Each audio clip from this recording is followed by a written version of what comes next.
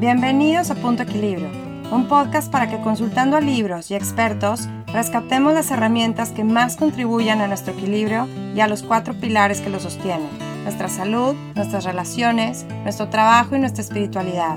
Gracias por acompañarme y espero lo disfrutes.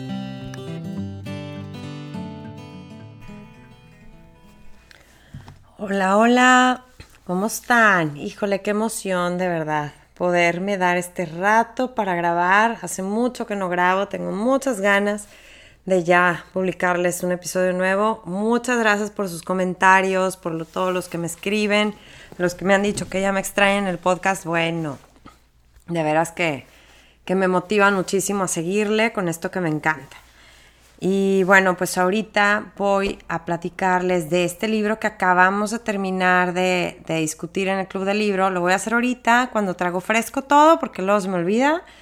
Y de hecho voy a hacer aquí un pequeño paréntesis para decirles que este episodio está patrocinado por el Club del Libro de Punto Equilibrio, donde vemos un libro cada mes relacionado a uno de los 4 pilares del equilibrio, ¿ok?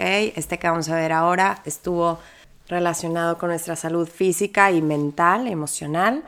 Luego vimos uno sobre las relaciones, en que discutimos sobre las proyecciones, los espejos y la sombra. Súper interesante, ahí les debo el episodio. Y ahorita estamos por empezar el tercer libro de este semestre, que es El Camino del Artista. Este lo escogí en el pilar del trabajo, de nuestro quehacer diario, que tiene que ver con nuestros hábitos, nuestra productividad, nuestra creatividad, ya todo lo que le dedicamos tiempo en el día, ¿no? Todos somos artistas, todos somos creadores. En ese sentido, todo el tiempo estamos ideando qué hacer con nuestro tiempo, cómo vestirnos, con quién juntarnos, qué leer, a quién seguir, qué hacer con nuestra vida, ¿verdad? Estás creando tu vida de alguna manera, estás sacando ideas, estrategias para implementar en tu negocio o en tu casa, o inventando nuevas recetas. O sea, de cualquier manera que lo veas, siempre estamos creando. Entonces, este libro se trata de reconectarnos con esa creatividad que a veces no estamos conscientes que tenemos, y nos enrutinamos y nos enfrascamos en lo mismo. Y pues esto se trata de desatorarnos, ¿verdad? Y de contemplar esta creatividad como un camino espiritual realmente de conexión con nosotros mismos, con el mundo y con el creador principal. Así que bienvenidos los que quieran participar. Ya vamos a empezar el lunes con él. Están a tiempo, así es que avísenme si se animan. Va a estar muy divertido y además muy terapéutico, ¿sí? Vamos a estar implementando el hábito de escribir diario, que es sumamente liberador y sanador. Entonces, bueno, pues los invito a todos, me escriben si les late. Bueno, pues este libro se llama Cuando el cuerpo dice no. Es de Gabor Maté. Gabor Maté es lo máximo, es un doctor, conferencista, autor de varios libros. Ha hecho mucho trabajo en adicciones, tiene otro libro sobre el déficit de atención y pues ha trabajado mucho con el trauma, ¿sí? La respuesta al trauma. Este libro explora la conexión entre el estrés y la enfermedad. Desde hace un tiempo para acá, ¿verdad? Que ya cada vez más gente se cuestiona, cada vez más gente acepta esta idea, cada vez más doctores, ¿verdad? También aceptan esta idea que el estrés es causante de bastantes enfermedades, que no todo, no viene de nuestros genes, ¿verdad? Sino de la interacción de esos genes con el entorno. Eso es lo que estudia la epigenética. Entonces, este libro te lo explica muy bien. Para gente está un poco técnico, o sea, sí, de los comentarios, a algunas se les decía algo técnico, a algunos se lo brincan eso. A mí me encanta, se me hace lo técnico suficiente, ¿verdad? Como para darte prueba científica de lo que está hablando, para que entiendas, y no tanto como para que te aburras y lo dejes. No está tan denso, trae mucho ejemplo. Pero bueno, pues eso ya es cuestión de gustos, ¿verdad? Hay gente que como que se agobia un poquito con el libro, que dice, bueno, ya, cada capítulo es una enfermedad, y te dice como el patrón de personalidad, ¿verdad?, que encontró en pacientes que desarrollaban esos síntomas de esa enfermedad. Y es fácil que te identifiques con alguna de ellas. Entonces dices, no, bueno, pues todos vamos a acabar enfermos de algo, ¿verdad? y no te está ofreciendo la solución en sí, ¿verdad? Específica. Pero miren, yo creo que así entre líneas va sacándolo. Sí, a mí me gustó mucho que, pues, entendiendo cómo se genera la enfermedad, pues puedes tú deducir, ¿verdad? Entonces, ¿qué es lo que no debo de hacer, ¿verdad? O qué es lo que tendría que hacer para no generarlo, para mantenerme en salud. Y al final sí ofrece 7 pautas de curación, en las que voy a ahondar el siguiente episodio para que este no se hiciera tan largo. Invité a Mónica Letaif, a una amiga, alumna del yoga, psicóloga, o sea, terapeuta y que tiene una especialidad en trauma, en psicopatología, para que me ayudara a platicar de estas 7 pautas de curación. Así es que no se les olvide cerrar este tema con el siguiente episodio. Entonces, bueno, pues empezando por el título, ¿verdad?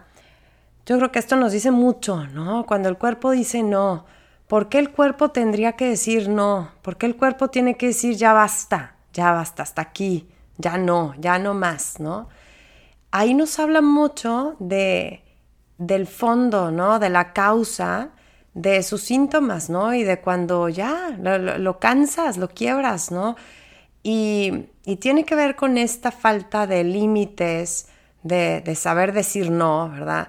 Con esta falta de afirmarme y expresar mis necesidades, ¿sí? En el ponerme realmente a mí primero y no pasarme la vida complaciendo a gente, ¿sí? Sin atender mis necesidades profundas.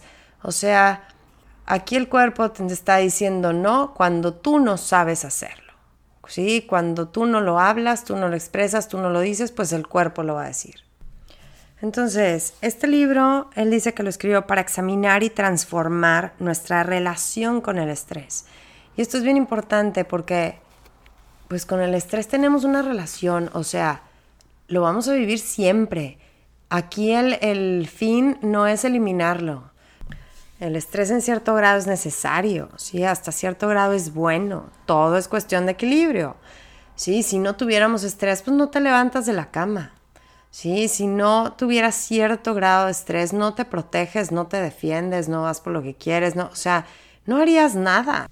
O sea, el estrés es inevitable, ¿sí? Lo que nos enferma es que no lo sabemos manejar y se nos sale de control. El desequilibrio es lo que genera enfermedad. Este libro habla del trauma y nos dice que un evento traumático no es el problema, sino el significado que le diste y la impronta que dejó en ti.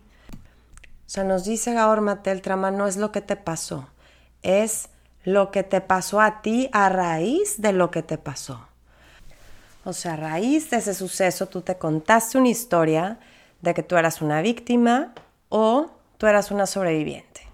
Hay muchas maneras de ver las cosas y de eso depende cómo viviste tu trauma, cómo vives tus heridas, ¿verdad? Y tus situaciones difíciles. A raíz de ese suceso, tú te quedaste reprimiendo emociones de culpa, de vergüenza, de ira, de frustración, de impotencia, o sacaste todo, buscaste ayuda, lo lloraste, lo gritaste, ¿verdad? Encauzaste e hiciste lo que tú tenías que hacer para salir adelante. O sea, como hemos dicho en muchos episodios, todo es percepción. Todo fue tu interpretación y el significado que le diste. ¿Ok? No tenemos que haber vivido un trauma súper grave, intenso. Ojalá que no lo hayan tenido, ¿verdad? Pero todos estamos en algún grado heridos, ¿no? En algún grado traumados y lo manejamos muy diferente según los recursos con los que contamos. Sí, alguien pudo haber vivido algo que para ti fue muy X, ¿verdad? Que no se compara con lo que tú has vivido, pero a raíz de eso se deprimió, ¿sí? Se contó una historia que lo ha hecho hundirse, ¿no? Y a lo mejor tú viviste algo súper grave, pero tú viste cómo salir a flote. Y no necesariamente esto significa que tú seas más fuerte que el otro, sino que tú pudiste haber contado con una red de apoyo con la que el otro no contaba, por ejemplo. Pudiste sentirte acompañada. Tal vez tuviste con quien estarte desahogando, estar viviendo esas emociones tan intensas, tan dolorosas, y el otro no. O sea, hay muchos factores para tomar en cuenta, pero este el de estar reprimiendo tus emociones y el de no contar con nadie que las reciba, que te acoja, que te acompañe en esto, que lo viva contigo, ese es un factor crucial en cómo vivimos el trauma. De hecho, en la edición de mi libro no viene, pero en la edición original él pone como leyenda, en el título pone The Cost of Hidden Stress, o sea, el costo del estrés oculto. El estrés que no hablamos, el estrés que no expresamos, ¿sí? El que reprimimos. Entonces, esto es como el meollo de todo el asunto de este libro, ¿sí? Les digo que hablo de muchas enfermedades, ¿sí? De artritis, de varios tipos de esclerosis, de trastornos digestivos como Crohn, su intestino irritable, colitis ulcerativa, Alzheimer y etcétera, ¿no? De cáncer. Y iba mencionando como la personalidad que se iba encontrando, digo, en distintos pacientes que presentaban estas enfermedades. Pero en el fondo de todo, ahorita menciono como quiera algunas otras, pero el punto en común que encontró en todo y a lo que nos podemos así abocar ahorita es la represión emocional, en específico la represión del enojo. ¿Y cuáles son las razones que nos llevan a vivir de esta manera, acumulando este estrés de no poder ser nosotros mismos, expresarnos realmente con toda naturalidad y libertad? Debe haber algunas creencias que nos gobiernan, ¿no? Y que hacen que actuemos de esta manera. Entonces él nos dice que hay que reconocer esos estresores. Por ejemplo, si tú te percibes solo o indefenso o nunca necesitado de ayuda o nunca merecedor de ayuda o no amado, o que tienes que trabajar para ser amado, o que eres inmerecedor de amor, todo esto, pues, definitivamente va a generar muchísimo estrés. Un estrés crónico que resulta del vivir con estas creencias, con esta percepción sobre mí mismo de que de algún modo no soy suficiente. Y ese estrés que me drena constantemente porque es muy diferente enfrentar la vida y el mundo y tus situaciones difíciles sintiéndote solo que sintiéndote acompañada, sintiéndote débil que sintiéndote fuerte. Entonces tenemos mucho que cuestionar acerca de nuestro autoconcepto, ¿verdad? Porque podemos estar funcionando a marchas forzadas hasta que el cuerpo dice basta, ¿no? Se me acabó la energía. Y bueno, una buena manera de empezar a hacer este trabajo, ¿no? Es hacer consciente la forma en que nos autosaboteamos por medio de creencias que nos impiden expresarnos de manera auténtica. Entonces aquí menciono algunas creencias que son las que ha visto que más condicionan nuestra vida de esta manera en la que empezamos a reprimir realmente quién somos y específicamente nuestro enojo. La primera es tengo que ser fuerte. Por algún lado me metieron o aprendí que la debilidad no era bien vista, no era aceptada y nos exigimos imposibles. Sí, la segunda es que no está bien que me enoje. No es correcto, ¿sí? No es virtuoso, no, eso no se hace. Que va de la mano con esta otra de no debo decir que no porque decepciona al otro, porque eso es ser egoísta, ¿sí? Hay que dar sin pedir nada a cambio. La tercera, si me enojo no me van a querer, o sea, no me conviene enojarme, voy a perder el afecto y la aprobación de los demás, porque a nadie le gusta estar con alguien que se enoja.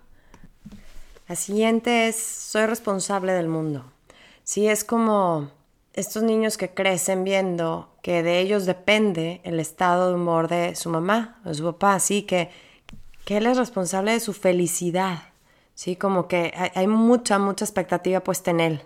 Entonces, él es el responsable de todo eso. De hecho, aquí contaba el caso de un hombre que recordaba cómo su mamá lo despertaba de chiquito para jugar con él en la noche, para jugar un ratito desde bebé. Y luego ya lo volví a dormir. Y le decía, ¿pero cómo? ¿Por qué? Dijo, pues no sé, yo creo que se sentía sola cuando se enojaba con mi papá o algo. Y dijo, entonces tú tuviste que trabajar desde chiquito. Dijo, ah, sí, yo entendí que mi mamá dependía de mí. Y cuando se divorció, pues ella fue mi responsabilidad. Yo era su compañía. Cargarle toda esta responsabilidad a un niño es destinarlo a una vida de represión. Sí, él mejor no dice nada. Él no quiere darte más problemas porque él es responsable de ti. Te ve débil a ti, te ve frágil a ti. Él tiene que ser fuerte. Otra es yo puedo con todo. Son parecidas porque te exigieron demasiado, porque tú veías la decepción si no cumplías, entonces te convenciste que tú puedes con todo. Otra es que no soy querido, sí, entonces a quién le importa, ¿no? Mis quejas o mi enojo. Otra es no existo si no hago algo, o sea, tengo que justificar mi existencia, como ganarme mi lugar en el mundo constantemente. Como el si no estoy haciendo algo, si no estoy produciendo algo, no estoy logrando algo, no existo, ¿sí? No valgo. Y la última que menciona es tengo que estar muy enfermo para merecer cuidado o atención. Porque esto fue lo que vio, esto fue lo que aprendió en su casa. Él tenía una combinación de estas, ¿no? De que su seguridad se basaba en poner las necesidades de los demás antes, siempre antes que las de él. Porque él fue un niño sobreviviente del Holocausto que pues huyó con su mamá a otra ciudad, a otro país, en la plena guerra, pues obviamente con una mamá que estaba asustada, que estaba sobreviviendo, que estaba cuidando de él a como podía, pero obviamente pues no con toda su atención, toda su energía puesta en él. Entonces él entendió, mejor no deslata, no se hace un problema más. Y aunque no hayamos vivido una circunstancia tan extrema como él, a veces aprendimos lo mismo. Sí, simplemente por comentarios. Cuando preguntábamos mucho y estamos en esa etapa del por qué todo, y quiero esto y quiero lo otro y quiero explorar, pues es fácil, ¿no? Desesperar a tus papás y que te digan, ay, bueno, ya, pues porque sí, no, ya, juego otra cosa y a mí déjame leer, no, estoy ocupada. Y te das cuenta que, híjole, ya molesté. No me quieren contestar, ya los harté, mejor me callo, ¿no? Simplemente una cosa así tan sencilla puede ya herirte, ¿no? Y puede hacer que asumas esa idea de, híjole, sabes que mi curiosidad no es bien recibida, ¿no? Mejor aquí tú cállate y juega en silencio. No molestes. Por pequeña que parezca, ¿verdad? Imaginen un niño pues siempre riéndose y bromeando y jugando y contando chistes al que le dicen, ay, ya no te hagas el payaso, ay, ya, ahí vas otra vez. Pues ya, reprimió su alegría y dijo, pues igual, aquí no me fue bien así, no fue bien recibida, mejor aquí seriedad, ¿no? Aquí tú pórtate bien, serio y obediente y punto, ¿no? Un niño al que dejamos llorar para educar a que se duerma solo y que ya no ponga lata en la noche, ¿verdad? Y experimente una herida de abandono. Eso es lo único que se necesita para generar una herida, un trauma. No tuvimos que haber vivido una violación, un abuso o cosas más graves, ¿verdad? Para hablar de trauma. Todos estamos heridos en algún sentido. Y todos sostenemos una de estas creencias que les dije en mayor o menor grado, ¿sí? Entonces, de eso se trata, de explorar ahorita tu relación con el enojo, con tus emociones, ¿verdad? Bueno, en particular aquí hablamos del enojo, de si las sabes identificar, si las sabes expresar, qué tan asertivo eres o qué tanto te las estás tragando y pudieras estar silenciosamente generando una enfermedad. O sea, no hay manera que lo que sintamos no se manifieste fuera de alguna manera. Y si tú no lo dejas, tiene que encontrar una vía alterna. Si tú no lo hablas, si tú no lo expresas, si tú no pones tus límites, como les digo, pues encuentra cómo salir. Y esto suele ser a través de síntomas en el cuerpo, porque como les digo, lo que no hablas tú, lo dice el cuerpo. Entonces, bueno, aquí Gabor Maté nos explica en lenguaje médico, ¿verdad? ¿Cómo sucede todo esto? Todo está conectado a través del sistema psiconeuroinmunológico, ¿verdad? Que pues modula los nervios, las hormonas, la inmunidad, la digestión, la función cardiovascular. Es un sistema que une todo. Y entender esto ayuda mucho para ver cómo una cosa puede afectar a la otra, ¿verdad? Porque estamos acostumbrados a buscar un especialista, ¿no? Y me duele la panza y voy con un gastroenterólogo y tengo un problema en la piel y voy al dermatólogo y etcétera.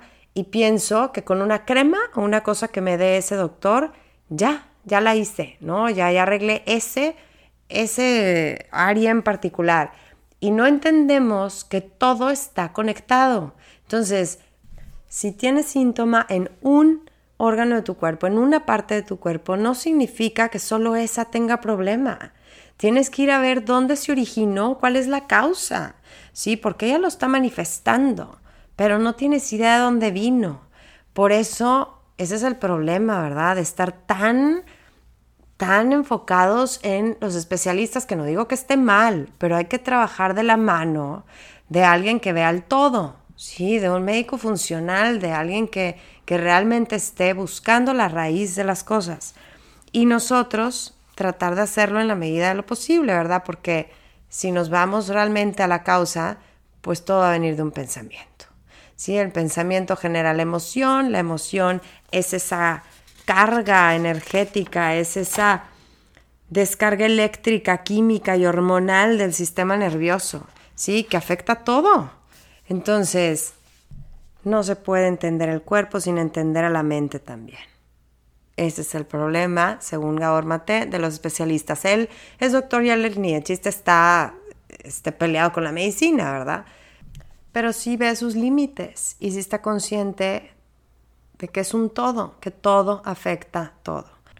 Entonces, hablando de la epigenética, que les digo que es esa relación del entorno con tus genes, si hablemos de un entorno externo, ¿sí? La alimentación, el ejercicio, el sueño, el ambiente, las toxinas, etc. Y de un entorno interno, o sea, tus emociones, tus pensamientos, tus intenciones, todo afecta a la célula, todo es su entorno, ¿sí? Entonces, pues, típico que decimos, ¿cómo le dio esta enfermedad a esta persona? Pero es que sí, él siempre se cuidó tanto. Él era de los de diario ejercicio, o sea, él ni fumaba, ni tomaba, ni nada, no lo puedo creer. Y nos fijamos nada más en esos factores. No porque no fumes y tomes, estás sano, y porque hagas ejercicio. Tiene tanto que ver todo lo demás. Qué tan feliz era, ¿verdad? En su trabajo, qué tan buenas relaciones tenía. Sí, qué tanta inteligencia emocional tenía. Yo por eso hablo de equilibrio, ¿verdad? Porque si nos centramos mucho en una cosa y descuidamos otras, y es que todo afecta. Entonces, aquí una persona así, ¡ay, tan buena gente que era! ¿No? Vivimos diciendo eso, pero ¿cómo le pasó esto a él? Si él siempre feliz, nunca se enojaba. Bueno, pues con este libro vemos que pues a lo mejor le hubiera ido mejor y sería más sano que sí se enojara, ¿verdad? Quizá le iba mejor si no dejaba que todos hicieran con él lo que quisieran y ponía un alto, ¿no? Estoy hablando en general, no me lo tome personal nadie, ¿verdad? Con ningún caso que a ustedes se les venga a la mente. Estoy nada más tratando de hacer el punto de que todo nuestro entorno afecta. Hemos dicho muchas veces cuando hablamos de emociones que las emociones no son ni buenas ni malas, que son neutras, que son útiles, porque son mensajeras, ¿sí?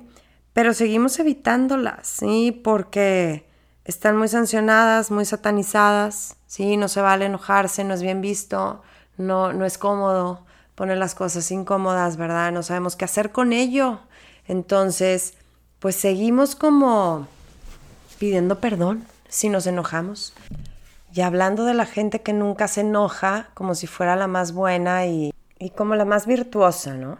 Pero pues no tomando en cuenta que pues se están tragando todo, ¿verdad? Porque es inevitable sentirlo, porque es humano sentirlo y porque es bueno sentirlo.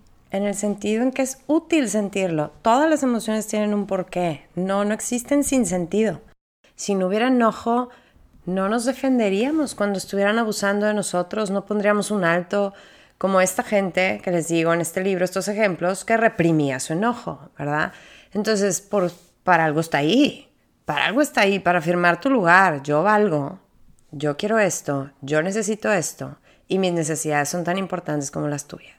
La gente que se indigna ante la injusticia es muchas veces también la que mueve del cielo, mar y tierra, ¿verdad?, para acabar con ellas, porque se enoja de que la gente abuse, de que traspase límites, porque ve lo que no es correcto y es natural y humano experimentarlo.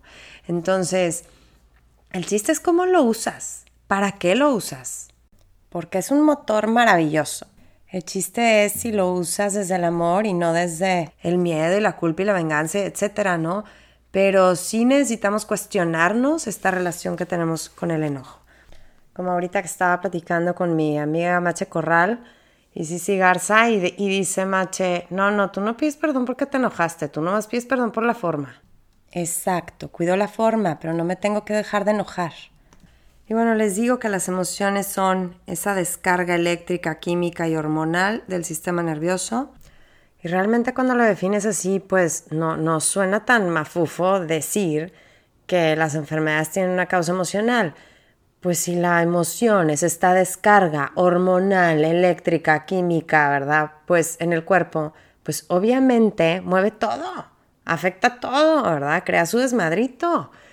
¿Por qué se nos hace fácil creer que algo que estás comiendo diariamente te puede caer mal, te puede estar haciendo daño, o el cigarro que te estás fumando diario es lo que te enfermó, o el alcohol o lo que sea, pero no creemos que algo que estás pensando diario, dándole vueltas, un resentimiento que traes al que le das y le das y le das, o una ansiedad y angustia que no te deja en paz, ¿cómo no podemos creer que eso nos pueda enfermar?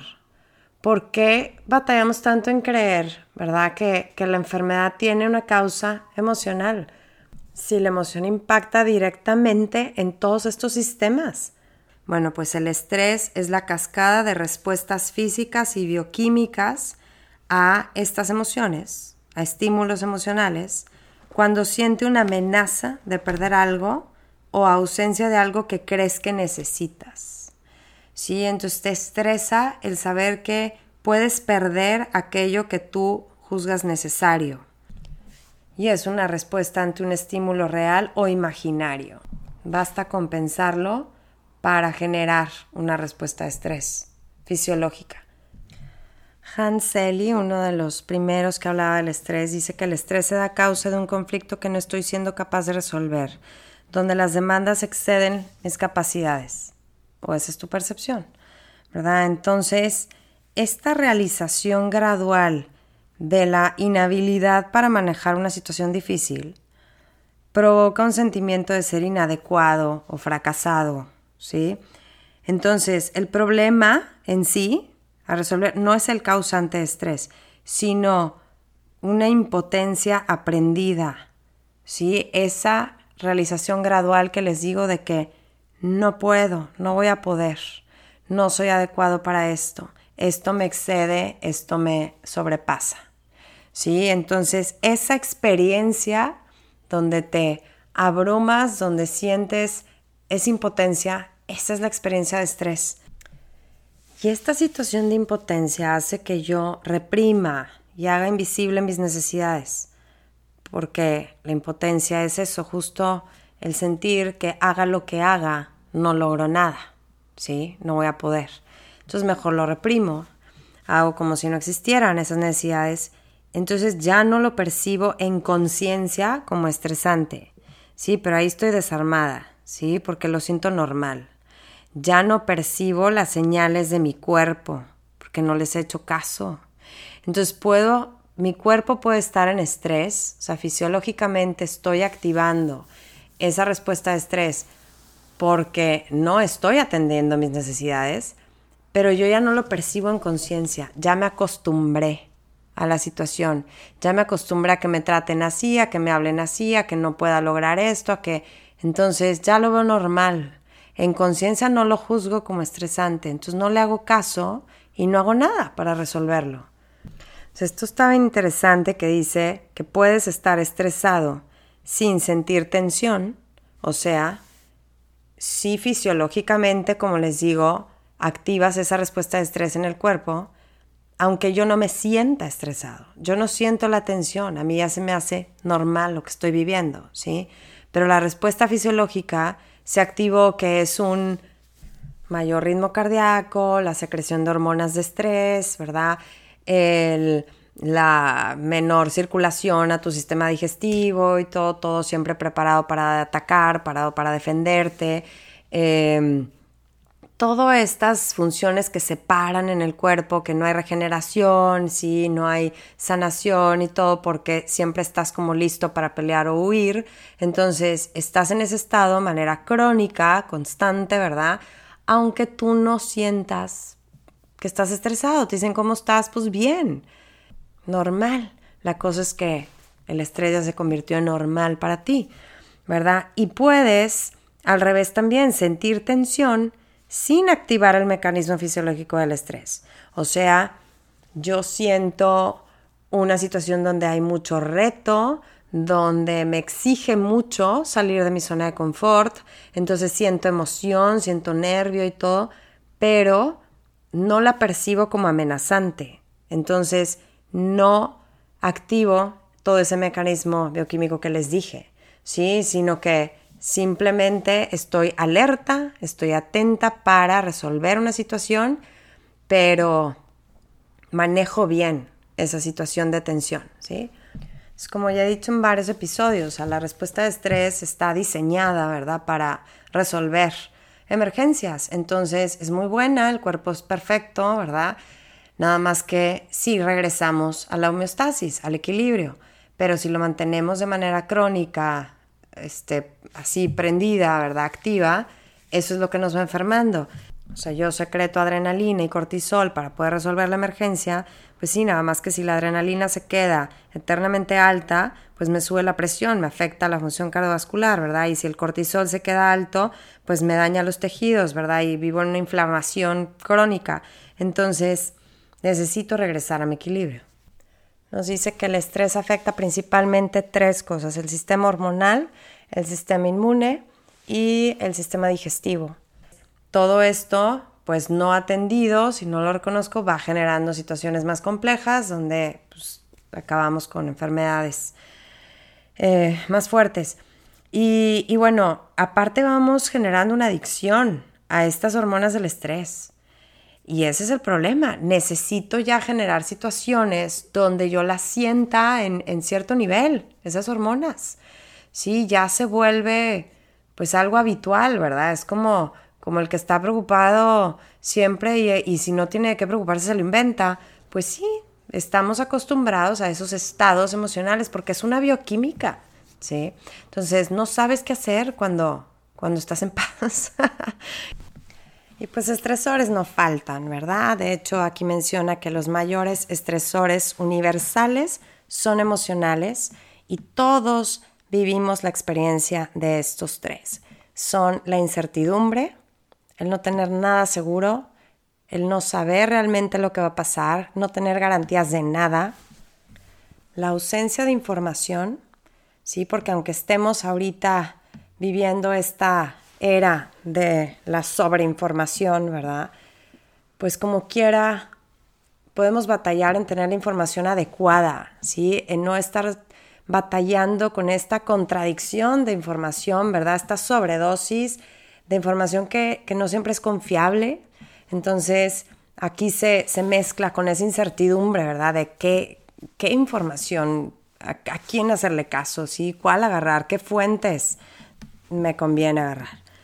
Y la pérdida de control, ¿sí? Esa experiencia de no controlar nada, ¿sí? No tengo el control de nada de lo que me sucede, más que de mi propia reacción ante ello, ¿verdad? Pero seguimos intentando como controlar los eventos en nuestra vida y pues siempre dándonos contra la pared, ¿verdad? Porque no existe tal cosa.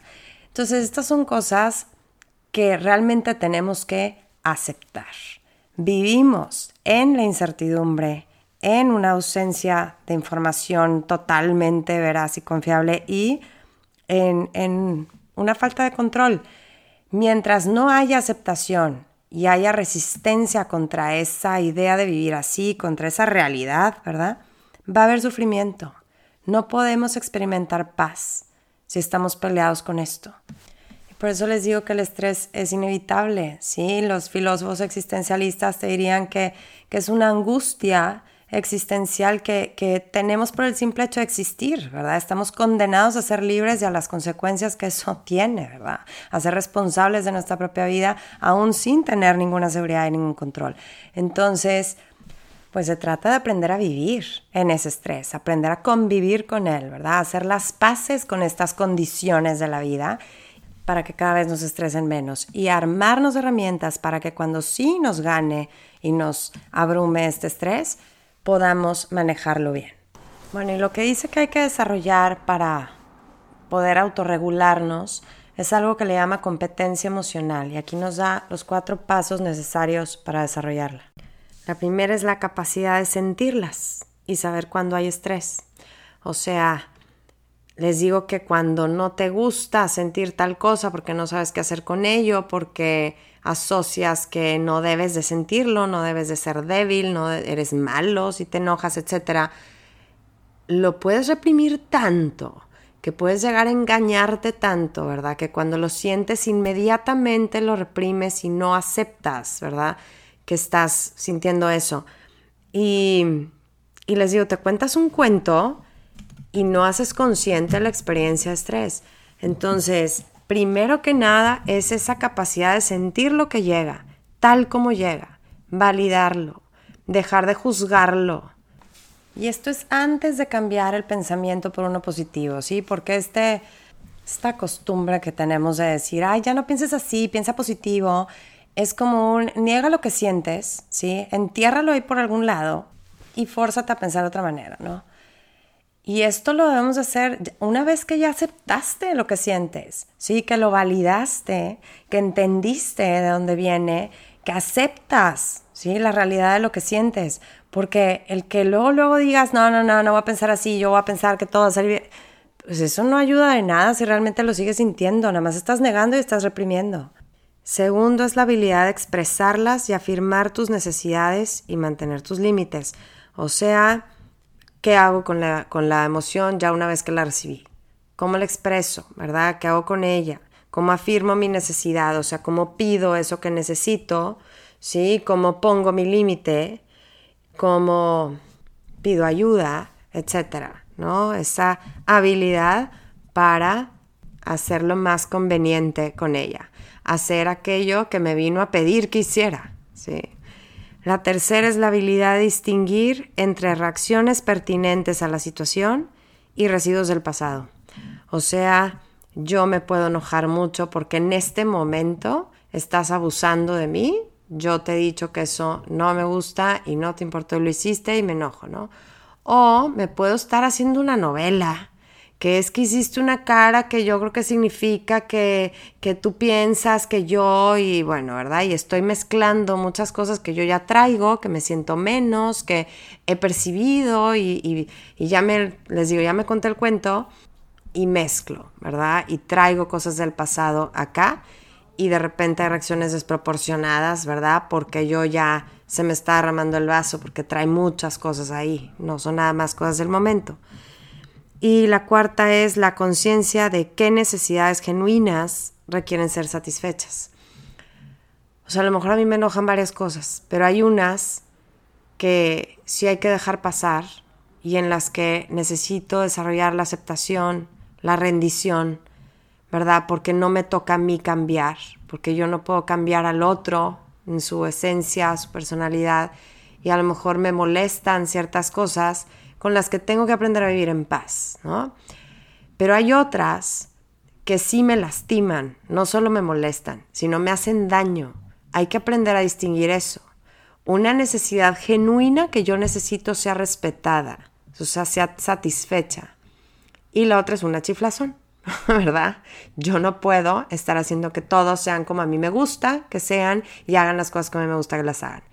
Pero donde yo marco mi rayita de esto sí lo necesito y lo requiero y aquí se marca mi límite, pues saber cuál es ese punto, ¿verdad? Y saber expresarlo. Entonces, bueno, pues me encantó como cuadrito que nos dio estos 4 pasos.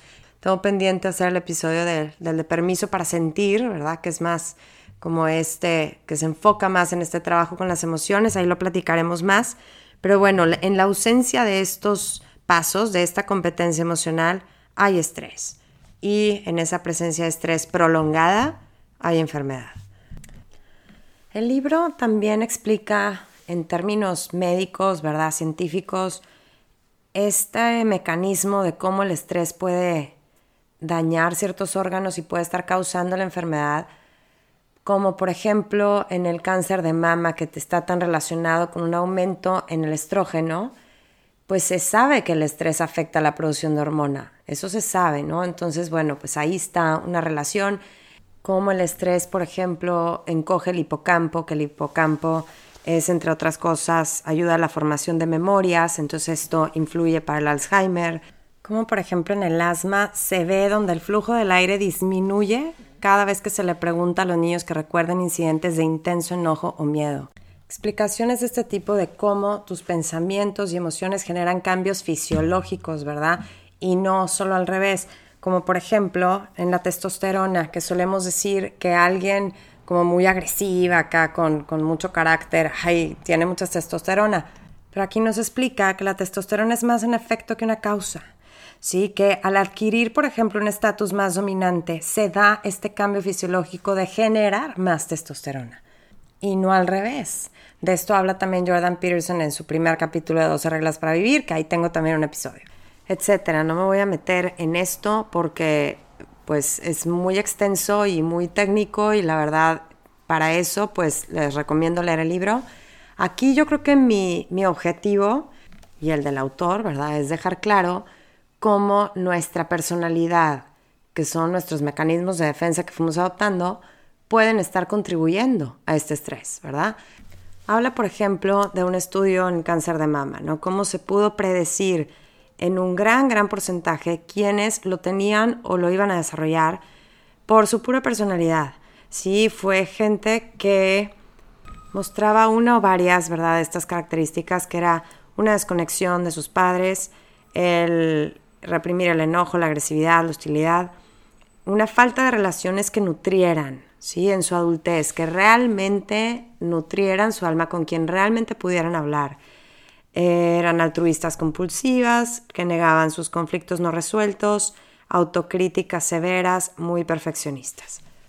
Y así como este caso, pues hay varios en otras enfermedades, pero realmente aquí, como les digo, el punto en común entre muchas de estas, además de la represión del enojo, es gente que, pues por esa misma represión, se hizo muy complaciente, muy dependiente emocionalmente de los demás, de su aprobación y de su afecto, ¿sí?, que actuaban siempre con esa motivación de mantenerlo, ¿sí?, de no equivocarse, de no caer gorda, de no aparecer débil, de no aparecer necesitado, de merecerse ese afecto del otro, con una incapacidad para decir que no y para pedir ayuda, de fijar límites, etcétera, ¿verdad? O sea, yo no quiero recalcar cada uno de estos aspectos porque se puede tener uno, varios, no todos, ¿verdad? Pero el chiste es que en gran medida es gente que vivía con el foco fuera, ¿sí?, no dentro. O sea, aquí pone el ejemplo hasta de una paciente que hacía todo lo que los doctores le decían, pero iba con tantos doctores a todo tipo de terapias, porque si le recomendaban algo era sí, claro, sí voy, y otra persona le recomendaba otra cosa, y otro le mandaba otras vitaminas o lo que sea, y no quería quedar mal con nadie, entonces hacía todo. Y ella vivía en el dilema de si le digo a que estoy haciendo aquello. Entonces tenía en secreto el que estoy haciendo la terapia alternativa al mismo tiempo que estoy haciendo mi terapia de medicamentos, al mismo tiempo, porque a nadie le podía decir que no. Es un caso extremo, ¿no? Pero bueno, ilustra el punto. Aquí nos decía, no es tanto lo que pasó, o sea, el trauma, sino tenerte que ajustar a alguien más. Son personas que no tienen un sentido fuerte de identidad como personas independientes. Y estamos hablando de independencia emocional, porque sí, tú puedes vivir sola y mantenerte desde hace mucho, ¿verdad? Pero dependes del aplauso del otro, de la aprobación del otro, del afecto del otro, de que sí, te tomen en cuenta, etcétera. Es el no sé dónde empiezas tú y termino yo. No tener claro tus límites, no tener claro ni lo que te gusta, ni lo que deseas, ni lo que necesitas, porque vives hacia afuera. Entonces te ajustas y te adaptas a lo que se necesita de afuera, a lo que veo que debo de hacer para ser aceptada. Aquí hablando del enojo, me encantó en un caso que pone aquí, que dice, nunca me he preocupado que mis hijos se enojen conmigo, me preocupa que no se enojen lo suficiente. Qué cañón, ¿verdad? Yo me ponía a pensar esto, híjole, me voy a acordar cada vez que se enojen. Lo sano que es que los deje expresar ese enojo, que no se queden adentro frustrados, callados, porque a mí no me pueden contestar, ¿verdad? Y se lo traguen y lo absorban, ¿verdad? Entonces, híjole, ojalá que con toda esta conciencia que estamos haciendo de estos temas aprendamos a tolerar mejor el enojo de otros, ¿verdad? Nos asusta mucho. Me acordé aquí de hace unas semanas que llega mi hijo del colegio y se llegó quejando, llegó muy enojado, muy harto de que todas las mises del colegio eran aburridas, que las clases no servían para nada, que, bueno, estaba muy frustrado, ¿verdad? Y estaba muy enojado de cómo varias maestras manejaban ahí la disciplina y todo en el colegio. Y mi esposo y yo empezamos, ay no, qué sufrir, ¿verdad? Pobrecito de ti. Pues ni para qué pagar tanto, ¿no? Mejor vete a una escuela pública, pues esta está bien gacha, ¿no? Y se nos quedó viendo con una cara y dice, ¿qué? ¿Ahora te vas a enojar conmigo porque no me gusta o qué?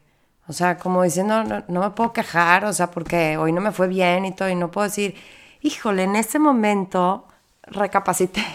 Y yo, no, claro que sí se vale y estás enojado y no pasa nada, aquí te puedes desahogar cuando quieras, este es tu lugar seguro, ¿no? Si no lo hubiéramos hecho así, si no lo tratamos de hacer así siempre, lo único que logras es que ya no te cuente nada. Que el niño llegue y le digas cómo te fue bien y vaya y se encierre en su cuarto. Aunque obviamente no le fue bien, viene enojado, viene frustrado, viene harto, viene cansado, pero ¿para qué te dice si lo vas a regañar?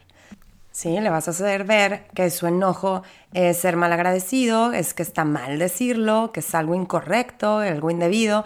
No dejamos que se expresen, no dejamos que digan lo que realmente sienten y no porque no los dejamos decirlo lo van a dejar de sentir. Simplemente se lo van a tragar. Y este es un ejemplo pequeño, pero pasa así con lo grave también. ¿A poco no? Todos hemos dicho alguna vez que increíble se siente estar con una persona con la que sientes que puedes ser totalmente tú. ¿Y qué significa ser ese totalmente tú? Pues sí que puedes estar haciendo sonceras y diciendo, o sea, haciendo tonterías y lo que sea, pero que también puedes mostrarte justo como eres y lo que sientes momento a momento, ¿sí? Si algo me hace llorar, lloro, si algo me hizo enojar, me enojo, que pueda decir todo y no voy a ser juzgada y me van a permitir mostrarme tal y como soy, ¿no? Yo creo que cada quien, si tenemos la bendición de tener a gente así cerca, tenemos muy pocos, ¿verdad? Híjole, esos hay que abrazarlos y valorarlos y cuidarlos como oro, ¿verdad? Porque eso es lo que realmente nos nutre y nos deja ver realmente quién eres, o sea, cómo te comportas y qué eres y qué dices y qué piensas cuando alguien realmente te permite serlo todo y te da la validación y el afecto y la comprensión y la empatía, la compasión necesaria, ¿verdad? Para que te sientas conectado, ¿verdad? A la raza humana, ¿verdad? Y no te sientas como bicho raro, inadecuado y por qué soy así, castigándote con culpa ni nada. Entonces, vamos a permitir que la gente se enoje, sin regañarla, sin quererles resolver el problema para que ya no estén enojados, porque la gente realmente no está buscando que le resuelvas nada, está buscando desahogarse muchas veces y no se los permitimos. Con nuestra respuesta a veces hacemos sentir mal al que está expresando su enojo, al que está poniendo un límite, al que se está haciendo escuchar, al que se está haciendo valer, ¿verdad? Al que va y reclama algo, se te hace incómodo. Dices, ay, no, qué penita, ¿no? Pero pues a veces es muy necesario. Ahora hay que saber que una cosa es eso, el dejar que la gente se desahogue y saque su enojo y todo. Pero otra cosa es realmente, como ya dijimos, saber qué hacer con la emoción, qué te vino a decir, qué tienes que resolver y usarla para lo que es. No es nada más para que grites y para que vayas y te busques un saco de box o grites en la almohada o rayes un papel o esas técnicas que nos han dado donde saca ahí todo el enojo. Que no estoy diciendo que esté mal, a lo mejor lo aminoras y ya se te destraba la mandíbula, ¿verdad? Y ya no sientes acá la gastritis y todo porque ya redujo ahí su intensidad. Pero eso no es resolver. Y nada más que nos quede claro, ¿sí? Aquí ponía un ejemplo de Jacqueline Dupré, una chelista que se transformaba, ¿no? En sus conciertos, en sus presentaciones, la veían que bueno, o sea, sacaba ahí toda la emoción y era como todo un espectáculo verla. Y acaban diciendo, pero eso no fue su salvación. Como quiera murió muy enferma. No se escuchó a sí misma, lo que ella quería, lo que ella necesitaba. Sí, ella era la Jackie siempre que las circunstancias demandaban. Entonces, esa forma que ella tenía de transformarse en el escenario, era una manera de actuar sus emociones, no de resolverlas. Muchas veces decimos eso, pensamos que simplemente con el sacarlo, con el desahogo con las amigas, ¿verdad? O ya fue suficiente.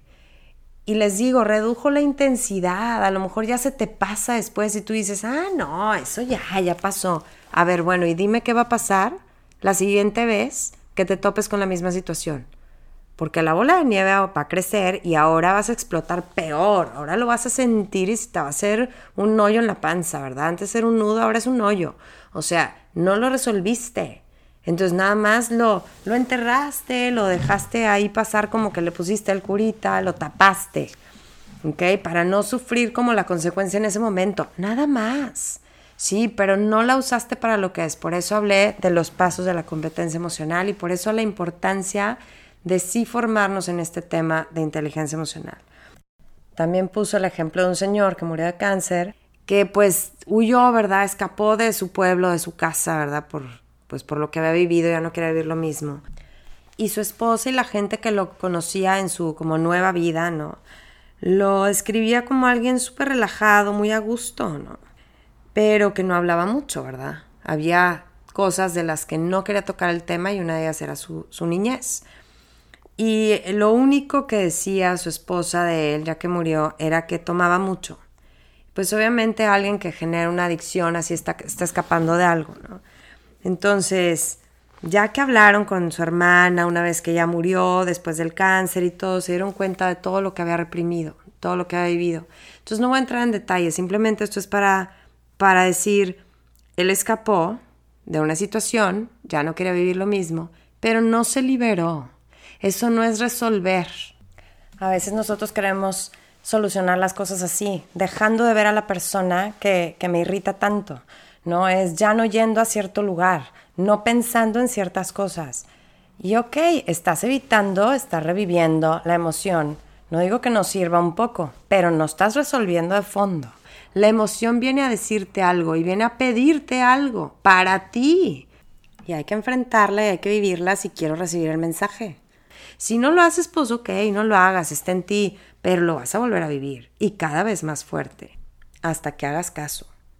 Entonces yo los invitaría aquí a que le rascaran de verdad a la causa de verdad oculta, primaria de por qué sientes esa emoción.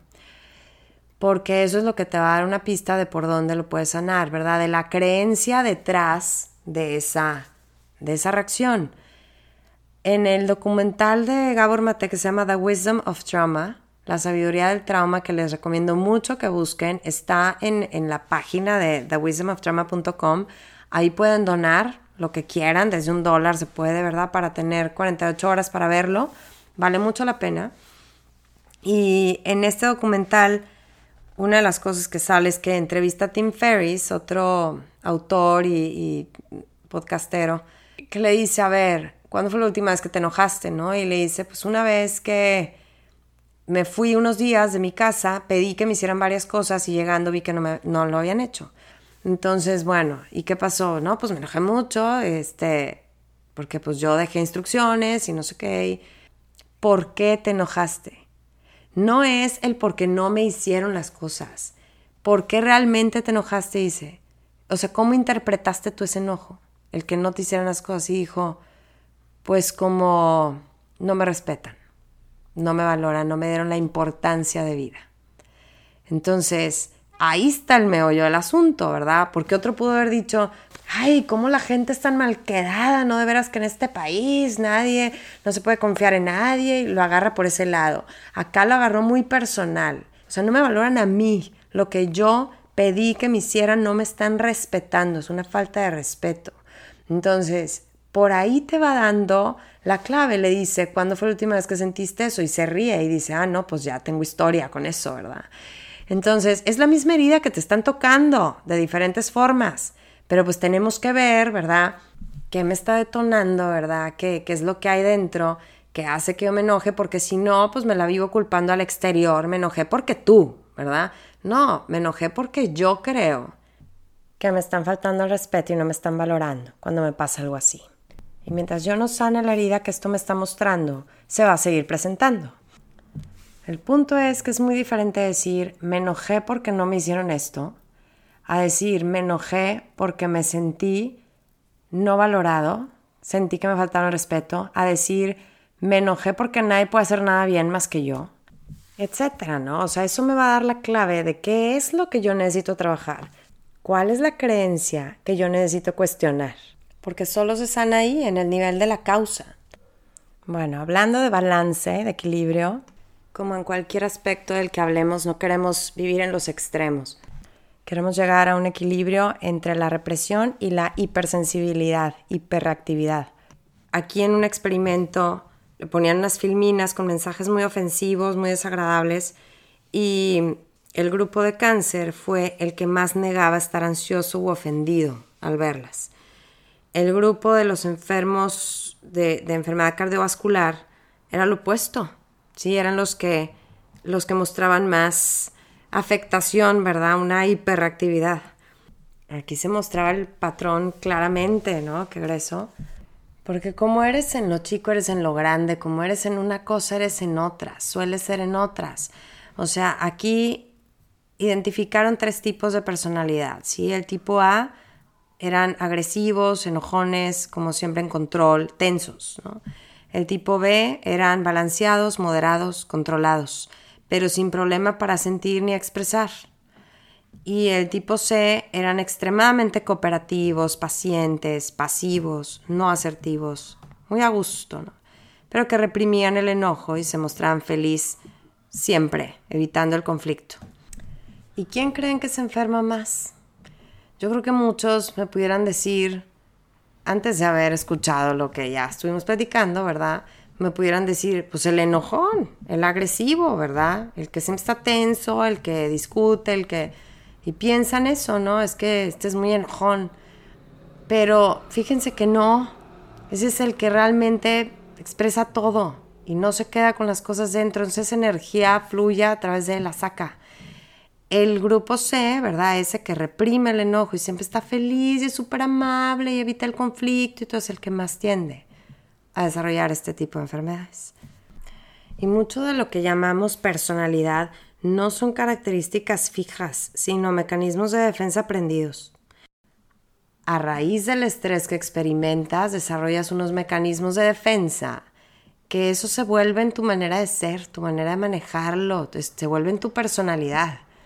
Sí, y eso es lo que él iba encontrando. Es la gente que mostraba estas características, eran las que solían enfermarse, porque así enfrentaron el estrés. Este fue el mecanismo de defensa que desarrollaron. Aquí lo importante es saber que la represión, esa inhabilidad para decir que no, y la falta de conciencia del propio enojo hacen más fácil que te encuentres en situaciones donde no expreses y tus necesidades se ignoren y tu amabilidad sea explotada. Y esto va llevando a más enojo y más resentimiento. Me acaba de contar una alumna, ¿verdad? Que está en el club también del libro y me dice que hablando con ahí compañeras del trabajo se empezó a dar cuenta de esto porque dice, a ver, ¿por qué le dieron al otro no sé qué? Y han tenido más consideraciones con él y conmigo no, que yo siempre estoy aquí, que yo al pie del cañón, que yo resuelvo todo, etcétera. Y que de eso como que se quejaba con otra compañera y las dos así como quejándose de que ¿por qué el otro sí, verdad? Y nosotros no, hasta que ella se dio cuenta y dijo, ¿sabes qué? Porque no decimos. Porque no decimos y realmente nosotros le enseñamos a ellos cómo tratarnos. Les enseñamos qué esperar de nosotros. Y ellos saben que nosotros aquí estamos bien, con este horario, con esta carga de trabajo, que nunca nos quejamos, que así funcionamos bien y no pedimos nada. Entonces a ellos no se les va a ocurrir, a lo mejor se les antojaría un día libre o salir temprano, ¿verdad? El día de su cumpleaños o algo. Pues no se les ocurre, ¿verdad? Pero si tú lo pides, no te dicen que no, ¿verdad? Entonces, es esto, qué grueso, esa inhabilidad de decir, no me marques ya después de mi hora de salida, no me marques en mi hora de comida, ¿verdad? Digo que no y me respetan, pero si no digo que no, pues me siguen hablando porque sigo contestando, ¿verdad? Y yo me sigo quejando y dentro estoy generando puro resentimiento. Entonces a lo mejor me da culpa empezar a poner límites, Pero eso es una señal buena, porque significa que estás optando por ti, por poner ya tus necesidades en primer plano. Porque si no eliges la culpa, eliges el resentimiento. ¿Sí? Si no haces las cosas por ti, sigues complaciendo nada más en algo que tú sabes que no quieres, a la larga el resentimiento sale porque sale o te la cobra a ti en salud. Tiene un capítulo donde habla de la importancia de las relaciones en la salud. Sí, dice que él nunca ha visto que alguien con cáncer haya tenido con quien hablar. O bueno, a lo mejor lo tenía, pero no está acostumbrado a hablar. O sea, nunca habló porque, por lo que sea, pensó que no debía, no se atrevía, etcétera, ¿no? No es que no tenga nadie que lo quiera, sino que realmente no hablaba con nadie de lo que estaba viviendo, ¿no? Y ahí está el trauma, ¿sí? No solo lo que estás viviendo, sino que lo vives solo. Pónganse aquí a pensar en cómo en las cárceles, en los campos, el peor castigo es el aislamiento, ¿no? O sea, aparte de lo que estás viviendo, lo tienes que vivir completamente solo, ¿sí? Cuando estás viviendo algo difícil, una adicción o un duelo o lo que sea, solo puede ser de verdad una experiencia sumamente traumática. Y cuando lo haces en comunidad, como estas comunidades que hay para gente que ha sufrido un abuso, que ha sufrido una adicción, que etcétera, se encuentra un recipiente que te contiene, ¿sí? Un sentido de pertenencia, ¿sí? No soy el único, no estoy loco, no hay gente que me puede entender, que está viviendo lo mismo que yo, ¿verdad? Nos podemos acompañar, aunque yo no le pueda resolver lo suyo ni él el mío, nos podemos entender. Entonces, bueno, las relaciones son, yo creo que lo más importante, el factor más importante para la sanación del trauma. Dice aquí que las mujeres que experimentaban un estresor altamente amenazante y que no contaban con apoyo emocional íntimo, tenían 9 veces más probabilidad de desarrollar cáncer de mama. Y bueno, el libro está lleno de ese tipo de datos por si les interesa. Y ahora, si sabemos esto, que es tan importante estar ahí para el otro, ¿por qué no preguntamos más? O sea, ¿por qué no estamos más al tanto de verdad de lo que está viviendo la gente que queremos? ¿Por qué nada más es un qué onda, qué ha habido, pero no un sincero y genuino cómo estás? O sea, de verdad, ¿cómo te sientes? ¿Sí? ¿Cómo estás pasando este momento, esta etapa? De verdad viendo a los ojos y esperando una respuesta, no nomás echando el, ¿cómo estás? Así como el qué onda, ¿sí? Porque pues ya sabemos la respuesta a eso, ¿verdad? Bien, y tú, automática. Pero ¿cuándo de verdad preguntamos queriendo saber? ¿Sí? Queriendo, lo hacemos poco. ¿Y por qué? ¿Por qué no vemos el dolor de nuestros hijos? ¿Por qué no vemos el dolor de nuestros amigos más cercanos, de la familia? Y él nos dice, Gabor Mate, que se me hizo tan atinado en pocas palabras, porque no hemos visto el nuestro. No ves el tuyo. Por eso no puedes estar presente para el dolor del otro. No sabes qué hacer con él. Te incomoda, te amenaza, ¿sí?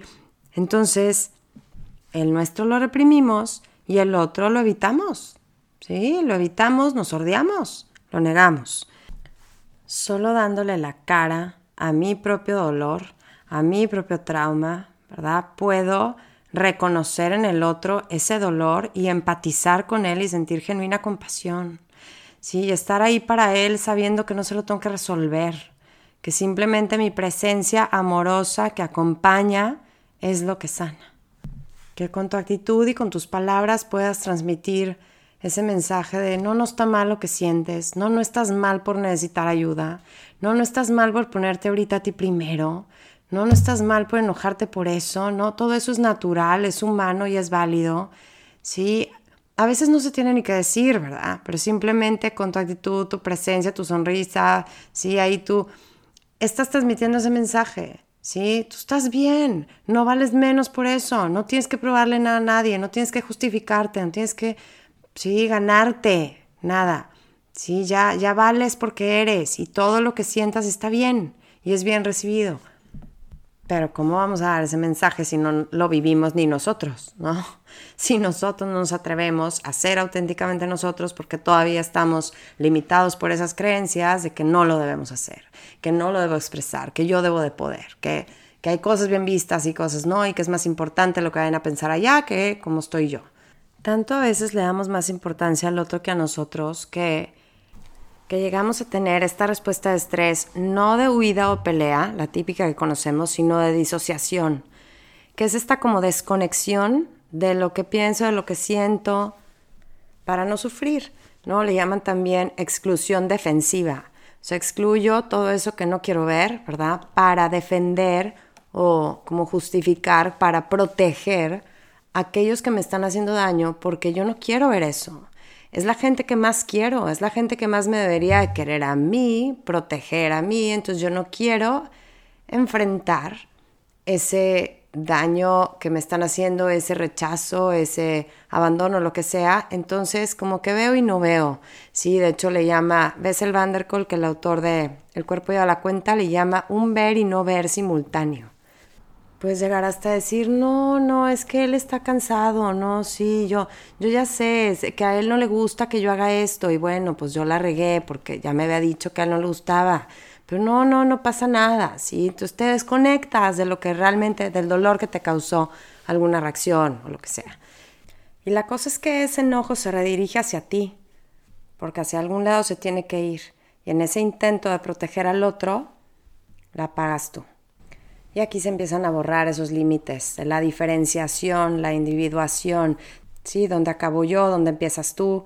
Entonces, esto es súper interesante cuando hablas de la enfermedad autoinmune, porque en esta hay una confusión interna entre el ser y no ser, así lo llama él, o sea, entre lo que eres y lo que no eres, entre lo que eres y tus agresores y lo que te amenaza. O sea, están desdibujados tus límites, no sabes bien dónde terminas, dónde acabas, dónde empiezas.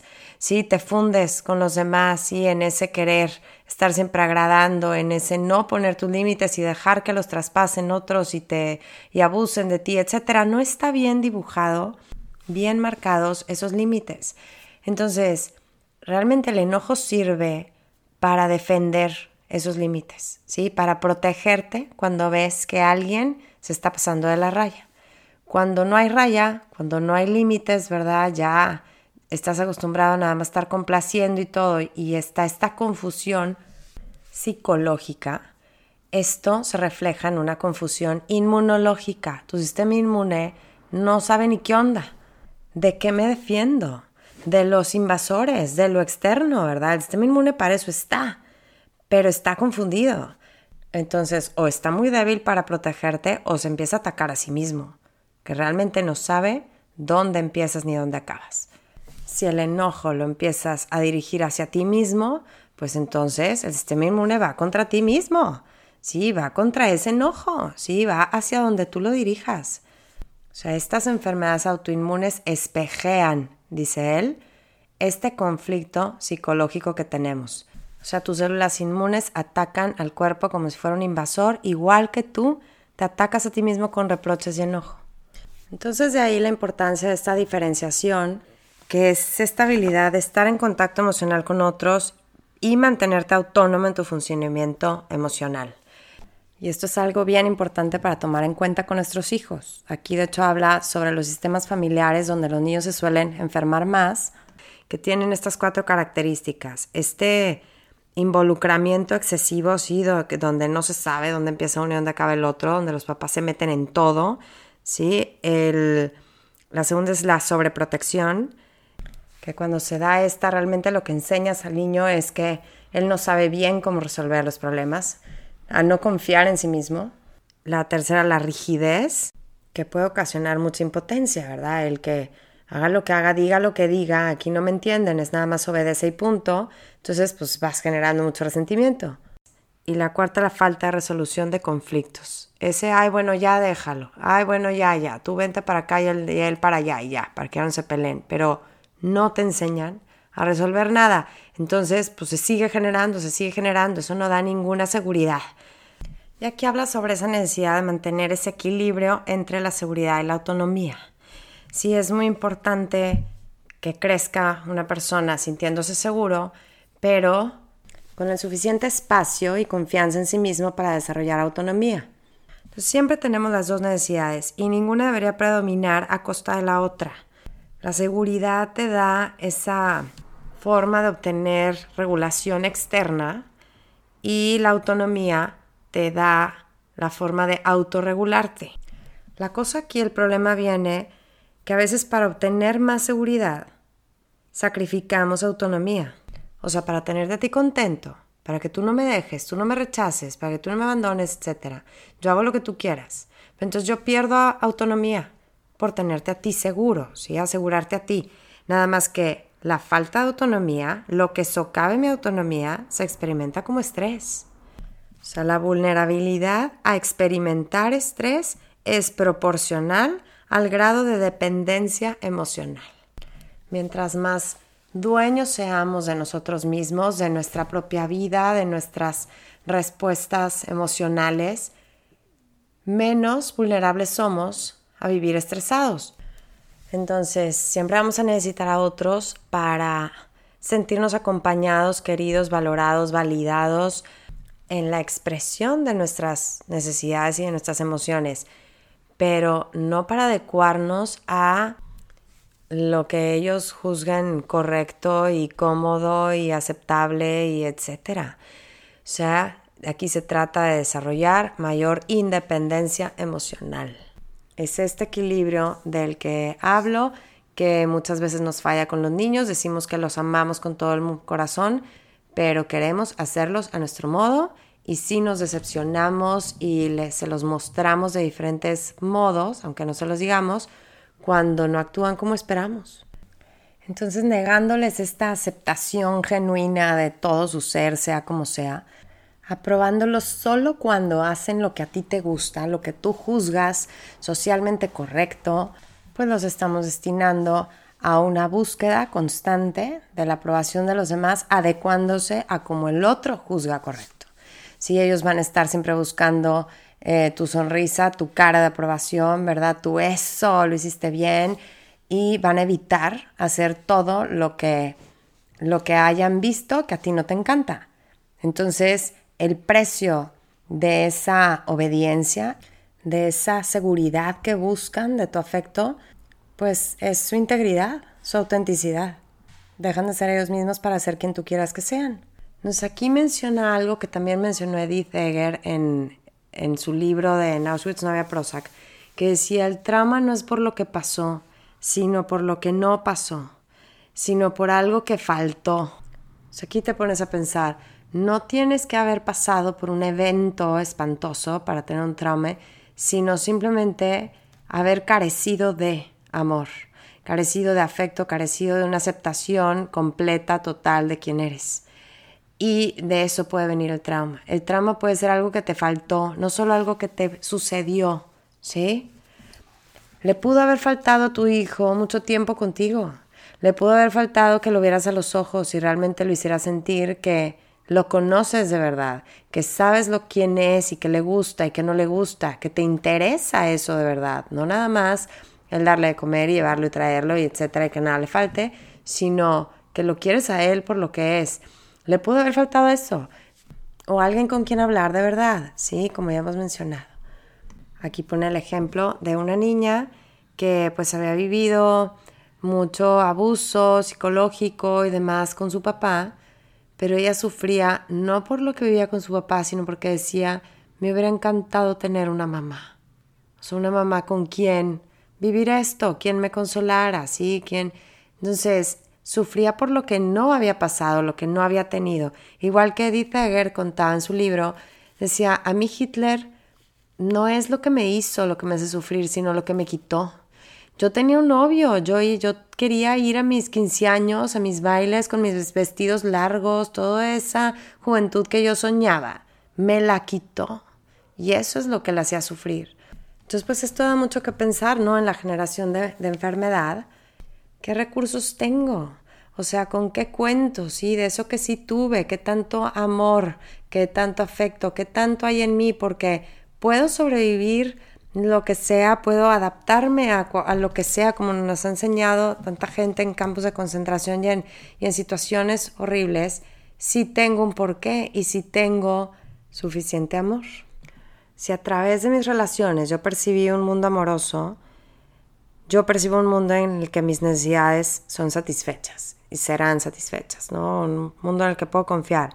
Si yo percibía un mundo indiferente, pues percibo un mundo en que cada quien su rollo, ¿no? Cada quien rásquese con sus propias uñas y a ver cómo le haces. Y si yo percibí a través de mis relaciones un mundo hostil, pues tengo esa creencia de que hay que protegerse, que siempre hay alguien que te quiere fregar.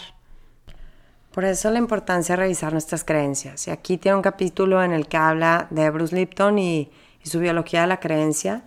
Tengo un episodio de eso, así es que no me voy a meter en ello. Sí, la biología de la creencia es como las percepciones se programan en la célula y condicionan tus creencias y tu relación con el mundo.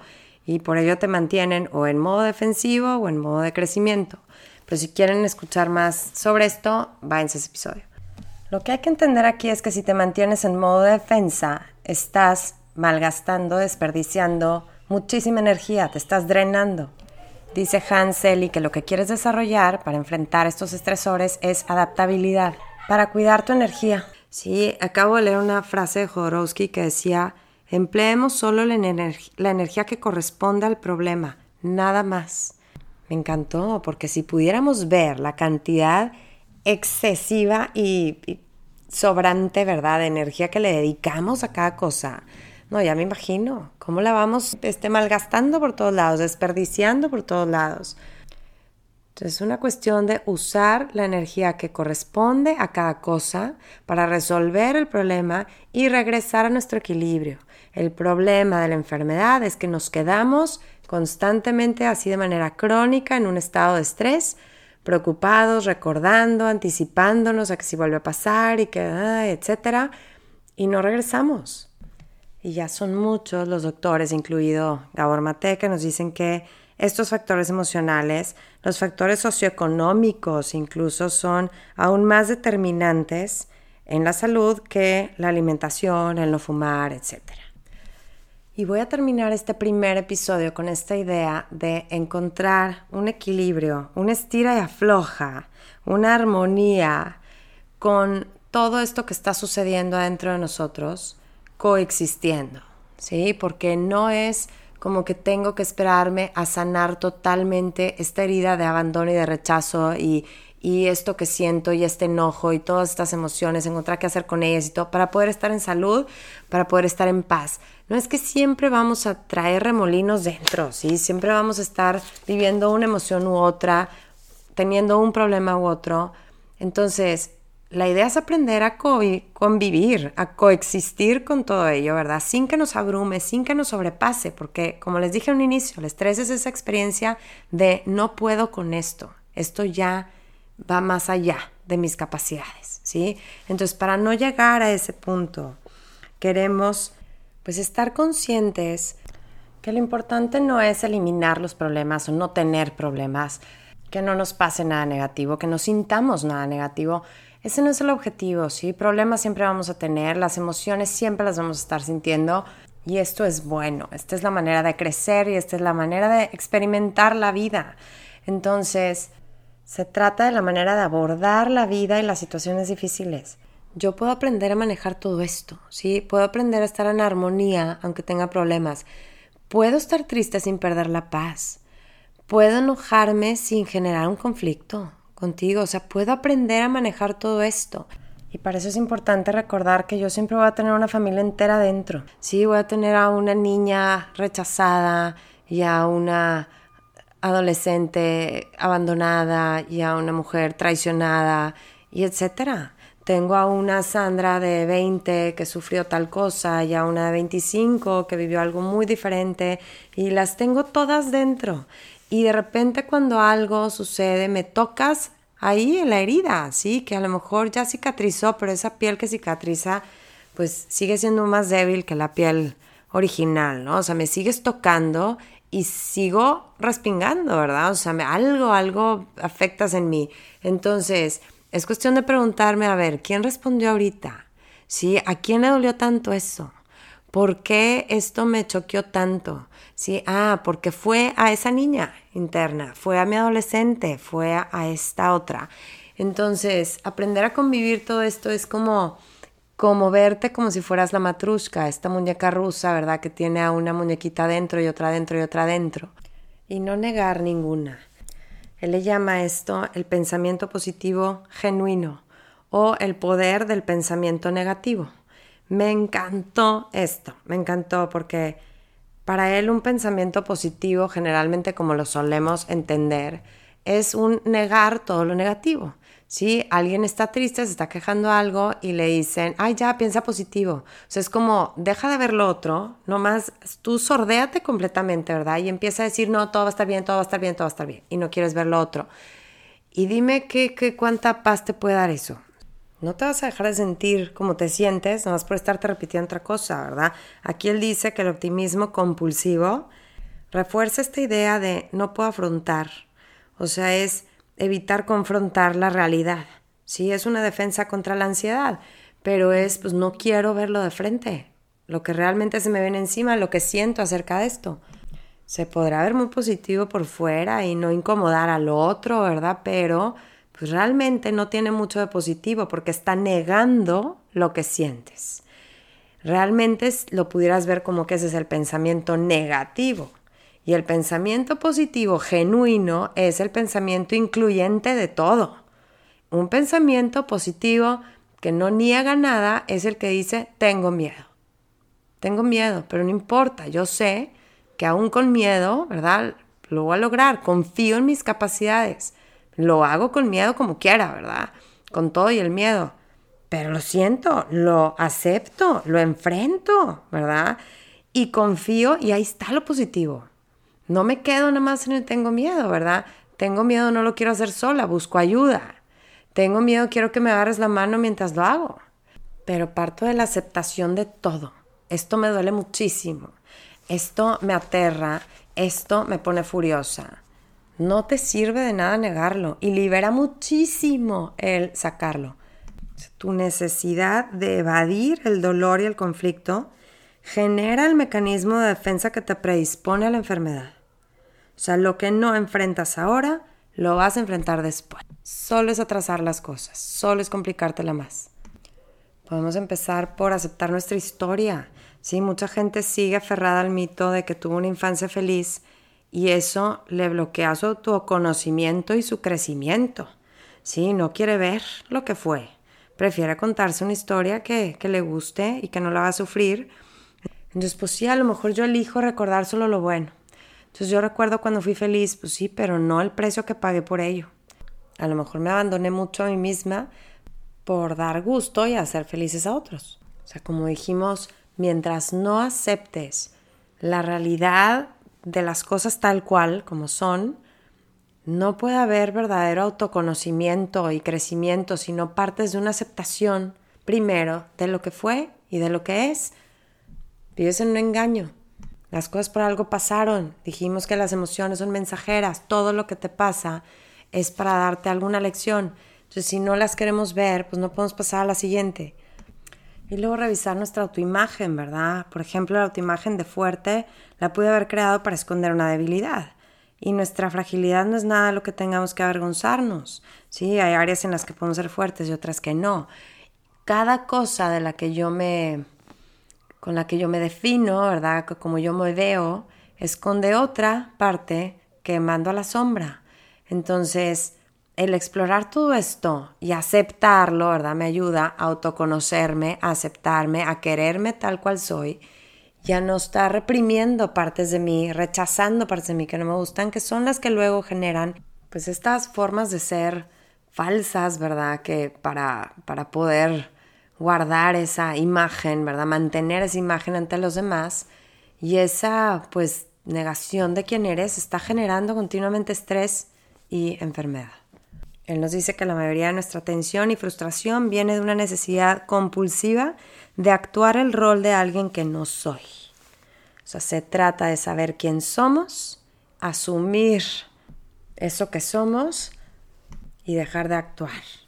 Sí, me encanta que acaba diciendo que la salud no es cuestión de ser positivos, sino de ser verdaderos, de sentir, de darnos permiso de ser todo lo que somos. Y para saber todo lo que soy, pues necesito conocerme, necesito cuestionarme, necesito preguntarme, ¿qué me vino a decir la enfermedad? ¿Qué está fuera de balance? ¿Sí? ¿Qué está fuera de armonía? ¿Qué he estado ignorando? ¿Dónde he fallado en decir no, en poner límites, ¿verdad? ¿A qué le está diciendo mi cuerpo que no? No hacerte estas preguntas es mantener el estrés escondido, ¿sí? Lo que decíamos al inicio. Y hacértelas resulta en menos incertidumbre, ya sé lo que me pasa, más información, me conozco cada vez mejor y más control. Conociéndome puedo controlar mejor mis decisiones. Sí, todo esto se traduce en un yo puedo hacer algo al respecto. Me da agencia sobre mi vida, me da autonomía, que es lo que estábamos buscando. Y bueno, pues aquí voy a dejar este primer episodio y en el segundo voy a platicar con Mónica Letaif sobre las 7 pautas de curación que nos da Gabor Maté. Así es que si les gustó este tema, pues por allá los espero para que concluyan con un, bueno, ¿y entonces qué se hace, no? ¿En qué me enfoco para estar generando cada vez más salud y no enfermedad? Para estar viviendo cada vez más auténticamente nuestras emociones, ¿verdad? Sin reprimir nada. Y les recuerdo el Club del Libro, estamos por comenzar ya el lunes, así es que si se van a animar con este libro del Camino del Artista, avísenme, váyanlo pidiendo, vayan empezando a leer y fomentando este hábito de leer, de analizar, de discutir los libros y con este libro en específico también de escribir diariamente. Bueno, pues ha sido un gusto, un placer, por aquí nos vemos en la próxima. Les mando un abrazo. Bye, bye. Si te gustó este podcast, me harías un gran favor al compartirlo y al dejarme un review. También me encantaría saber de ti si me quieres compartir algo, comentar, sugerir algún libro que quieres que comentemos. Cualquier duda, búscame en mis redes, Punto Equilibrio en Instagram y Facebook, en mi blog, puntoequilibrio.mx o en mi correo sandra@puntoequilibrio.mx. Hasta la próxima. Bye bye.